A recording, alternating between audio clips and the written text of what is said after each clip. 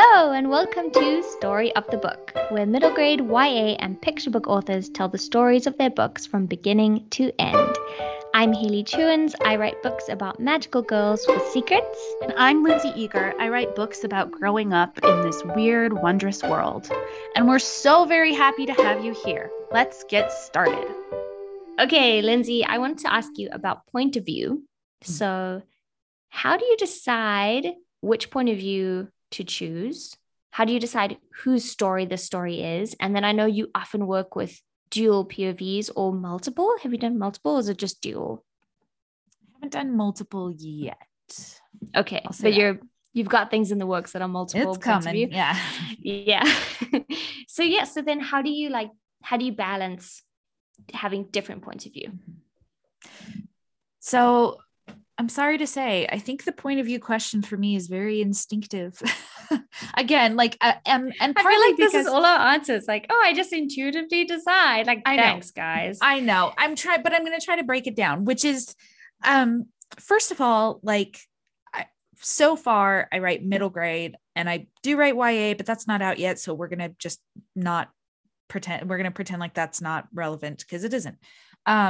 Middle grade is going to be about my middle grade aged character. So that becomes really easy as far as like, who's it going to be about? And even more so with Race to the Bottom of the Sea and Bigfoot Files, because there's literally one child. Now it's not a hard and fast rule that all middle grade fiction must be featuring a child. That's a silly rule. And if anybody, I mean, maybe like 90% of middle grade books are about a middle grade aged child. But there are certainly rule breakers, and for good reason, because you do not have to have it. I just want to make sure everybody knows I am not saying you must have a child be the main character. No. Write a middle grade book with all adults. Do it. I will read it and I will love it. And actually, like, Race to the Bottom of the Sea and the Bigfoot Files don't really have a lot of other kids in them. They just don't. Right. Race does not, like, literally does not. It's one child and a million adults, and they all have a lot of story. So anyway, that was a huge tangent, but I feel like it's important. I don't know, like, how do you decide whose story it is? Well, whose story is it? Then write it from their point of view. Okay, but what I mean is like, so like, how do you decide whether to write it in first person or third person, like a close third person, or a more like distant third person, or an omniscient, like that kind of thing? Yeah. Okay. Yes, I can talk about that. So Hour of the Bees was in first person present, and the reason why it started that way was because that's how I heard it at first. When I sat down to write it, that was how the first chapter came out, and I stuck with that throughout the entire book. It's a contemporary fantasy, and so something about the first person present to me feels very contemporary.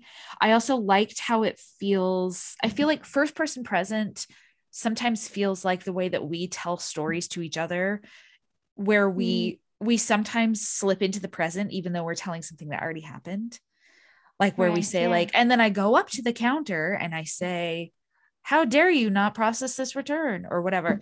That would never happen. Like a gripping story. Sounds like a terrible person. Anyway, but like we slip into that and I like it, but it also feels, I like the immediacy of describing mundane things with that sense of wonder with first person present. I feel like my instinct would not be to write a big, huge, complex magic something in first person present personally, because I like to infuse the mundanity of the contemporary parts of contemporary fantasy with that kind of sense of wonder and immediacy that you can get with first person present. So I wrote it that way, and no one else had a problem with it, so it stayed that way. Basically, although that book does have a dual point of view in which is set in first person past. And I liked it, and that was because, so that's the storyline about the tree and the village and the lake. And that had I chose that because it had an almost fairy tale-esque quality to, like, using the past tense feels very fairy tale-esque, very once upon a time there was a tree. And choosing point of view, I think, is not just about choosing who it's going to be and choosing what tense you're going to use, but also the scope, and the attachment or detachment that you, the writer, has. And that's something that I have been thinking about a lot in more recent projects, is the scope and the attachment or detachment, or how much time has passed since the story has happened and the narration is happening. So like how much perspective the narrator has, whether the narrator is actually, if it's in first person, then it is a character in your book. But if it's just a third person narrator, they still have a relationship with the story that you kind of need to think about. So just, Hour of the Bees, the storylines that are first person present, the scope is very much here and now. We are right here. We're in Carolina's head. We're with her thoughts as they come up. She doesn't have a whole lot of ruminating that she does beyond just what is happening now. But then when you go to the dual POV, it's much more detached. It's much more zoomed out in scope. It's much more fairy tale-esque. And again, that's all by design, because if you read the book, like, yes, that's necessary for the story. Race to the Bottom of the Sea also has dual POVs. It's got Fidelia and it has Merrick, but it's told in third person. And Merrick just has like, his storylines are all things that have already happened like a while ago. And so they do have a more detached presence on the page. And Bigfoot Files is also in third person. And so is, well, I'll get to that in a second. Those are both in third person, which to me feels, I love third person, and I love third person in middle grade. It feels so much like someone telling me a story to have third person in a middle grade. It feels very classic. It feels very Dickensian in this very, like, it makes me feel like a little kid sitting around a fire while somebody's reading me a story or telling me a story. So I love it. It's hard. It's really hard to do well, I think, because it doesn't have the immediacy that first person does often. And so you have to compensate for that with other things. But I will say my most interesting POV war story that I can tell as a writer came with the Bigfoot Files. The first draft I wrote was in third person. The main character is Miranda. That first draft, there wasn't like a dual POV with like flashbacks of her memories, kind of like, because there is kind of like this split timeline. So it was all Miranda. It was third person. And when I turned it into my editor, she said, "Great, love it. I do not feel a connection with Miranda. And I feel like she's sort of, quote, unlikable."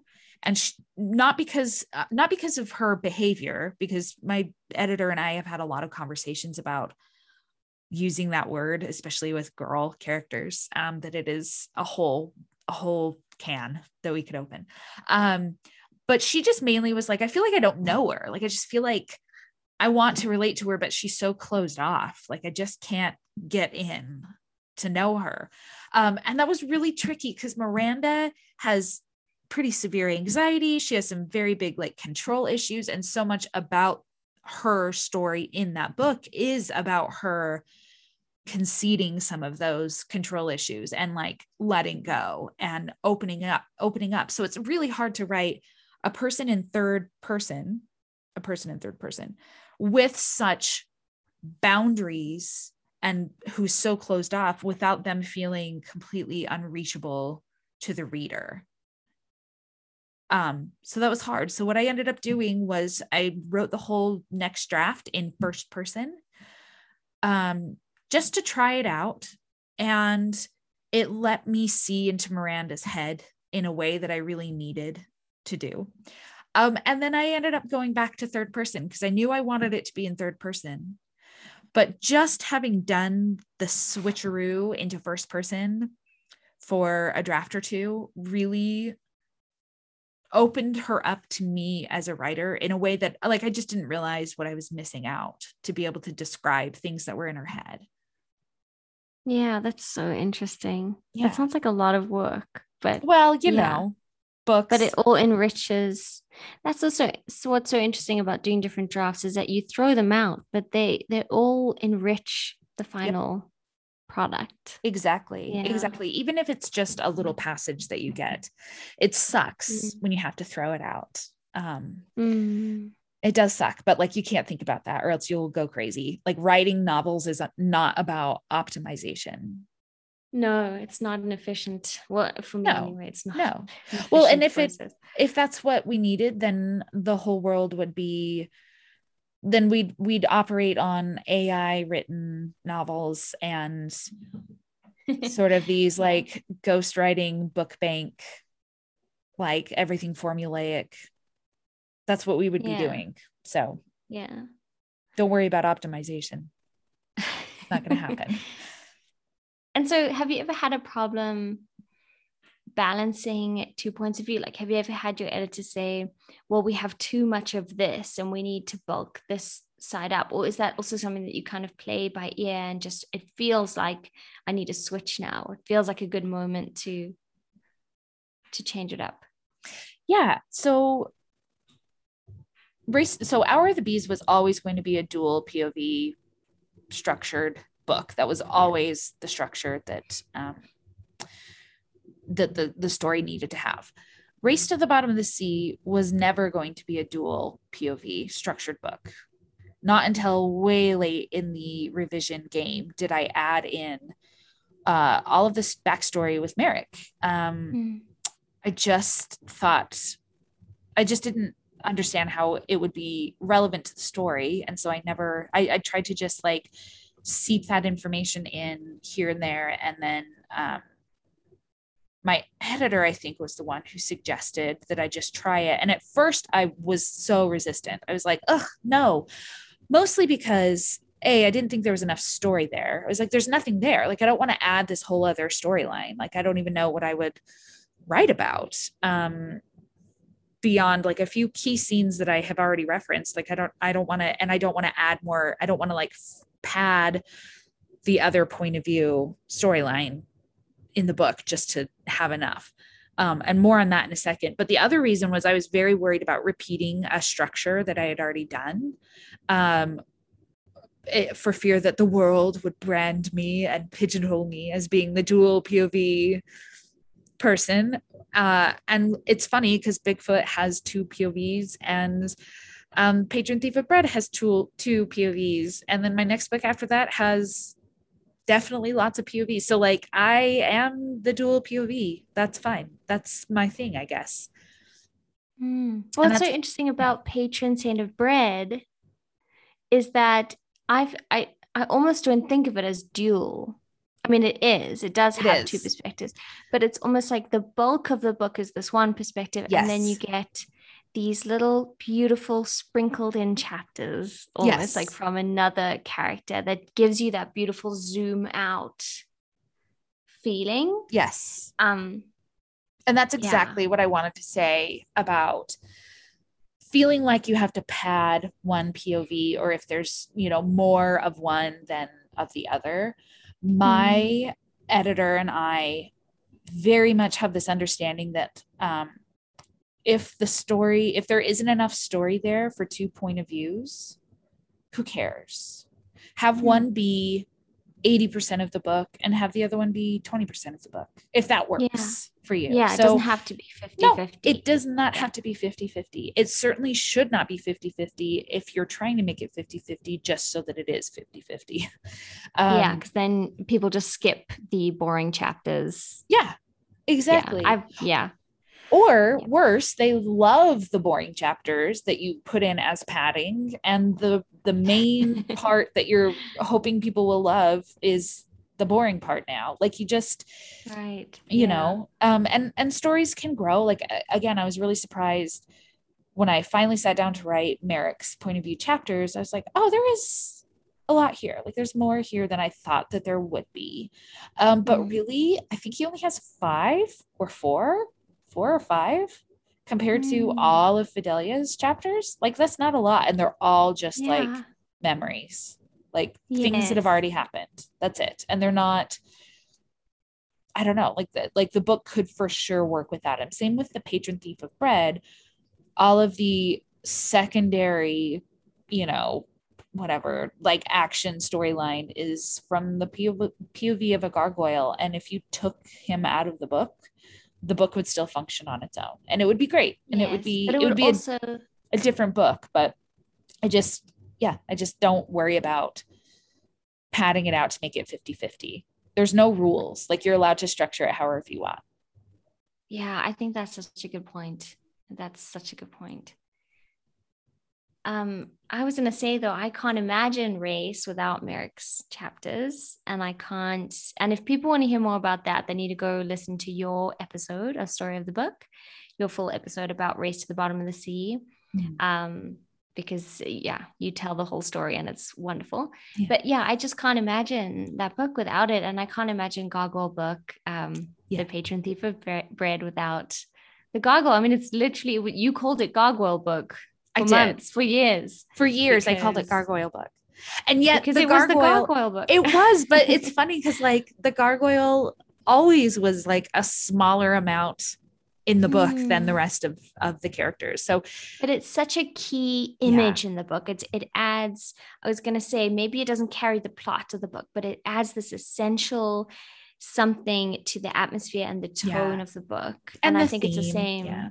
Yeah. And the theme. Exactly. Yeah. And I think it's the same with Race to the Bottom of the Sea, is that Merrick's chapters kind of carry the theme in a way. Yeah. Yep, I agree. I know. Isn't it funny how that works? Like, yeah, I was so worried while I was writing those chapters that nobody else would think they were interesting but me. And yeah, they just, if you pretend like you meant to do it all along, people will believe you. And they'll read it like it was supposed to be there from the very beginning. Yeah. Yeah. But that's why these conversations are so interesting, I think. That's why I love listening to writing related podcasts, listening to writers talk about how they wrote their books, because when you read a book, it's very tempting to think, well, this person is just a genius and this just flopped out of this book just fell out of their head like this. Yeah. And of course, some things do fall out of your head, but a lot of it doesn't. A lot of it takes, work and time and finessing and feedback and back and forth and revisions and years of thinking about it and not thinking about it. And and a gamble and just like, I guess I better try this because pub date's coming up and it's time to just like make a choice and just try it out, and you try it differently next time. Yes, exactly. I think so much of writing is just going like, what if I did this? Maybe I could try that. And it's like this very gentle voice going, maybe I could do that. Maybe that would work. Yeah. Well, and I just think, you are the master of your own book, whether you feel like it or not. You are. And that means you get to decide not only the rules for like within your story, but also the rules for how your book is going to be presented. So structure wise, it is, you do not have to trade off POV chapters every other chapter. You do not have to have it be every 3 chapters and have it be consistent. You can do it however you want, and you can do it by feel, and you can do it by, I don't know, there's just no wrong way. There's no wrong way to do it. And I also think one of the things, so I just wanted to say 2 quick things about POV that I have found helpful. And one of them is, I don't know who said this, but I heard someone say, if you can hear like a really strong voice in your mind for the narrator, then you should write it in first person. Whereas if the first person doesn't have like this strong, energetic voice, then rather just write it in third, because that will have a different tone. Because I think that a first person voice often does have something idiosyncratic or interesting about it. If it's just very plain, and again, there are always exceptions. Yeah. But there has to be, I guess maybe what I would say is there has to be a sense of personality with a first person voice that a third person voice doesn't always have to have.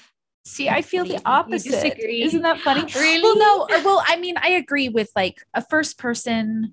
I mean, I guess, yeah, maybe I do, or maybe I just don't think it's as cut and dry as that, because I like my narrators, my third person narrators, to have, if not a personality, some sort of sense of authority. And that is my love for Dickensian literature and, 19th century literature, where it really does feel like the narrators of those books come in, take you by the hand, and are like, come on, I'm going to tell you a story. And you trust them, and you just are like, I know, like they know where they're going. I'm going to follow them. And I love that feeling. Yes, yeah. I love feeling like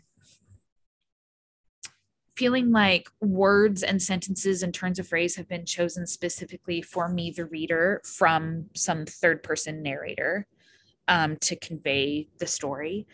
And I don't always, I mean, you would think like, well, the same thing is true for like a first person then, except it's just the character. But I feel like because of the immediacy of first person, I feel like sometimes you don't have to have as strong a voice for the narrator. Maybe. That's interesting. Well, yeah. I don't know. Yeah. That's, I guess I'm defensive of third person, because I do feel like, I don't know. Like, I feel like when it's done really well, there's just nothing like it. It's just so. Exactly. And it is really hard to get right. It's very hard to get it right. It is. And it's weird too, because sometimes like third person narrator, it's not you, the author. No. Always. It's like, but sometimes it's a narrator. It's like, sometimes it is, but sometimes, well, I feel like I've never actually thought about that, but I don't think I think of it as me. I think of it as the narrator, who is not me. Yeah. And I'm like channeling in a way, to use a really like weird term, but I'm like the conduit for the narrator. Right. But then like, who is the narrator? Like, does that, and it's funny how like, it doesn't matter. Like it doesn't have to matter. But it is a someone. But it's a someone. Like it's a someone. Yeah. I feel like the narrator in Race to the Bottom of the Sea is me, the author, is me. Because that feels like such a personal story. But Patron Thief of Bread is some narrator. I don't know. Like some 19th century narrator. I don't know.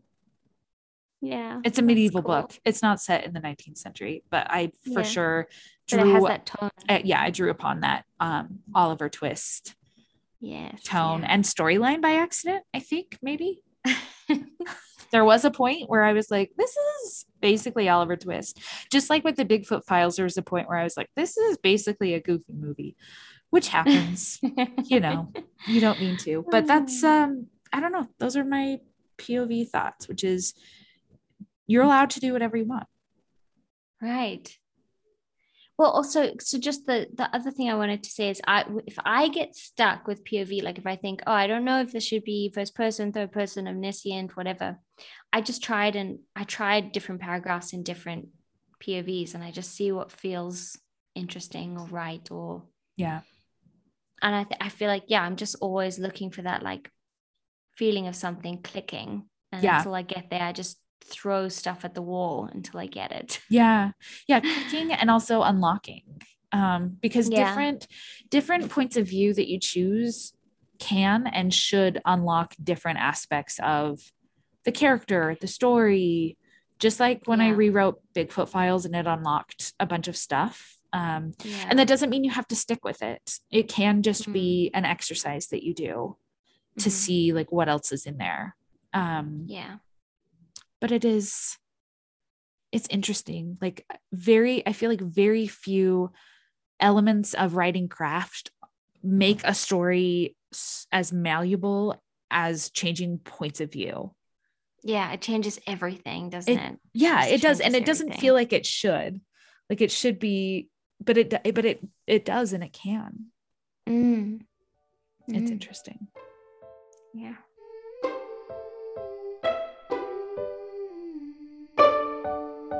Thank you so much for listening to Story of the Book.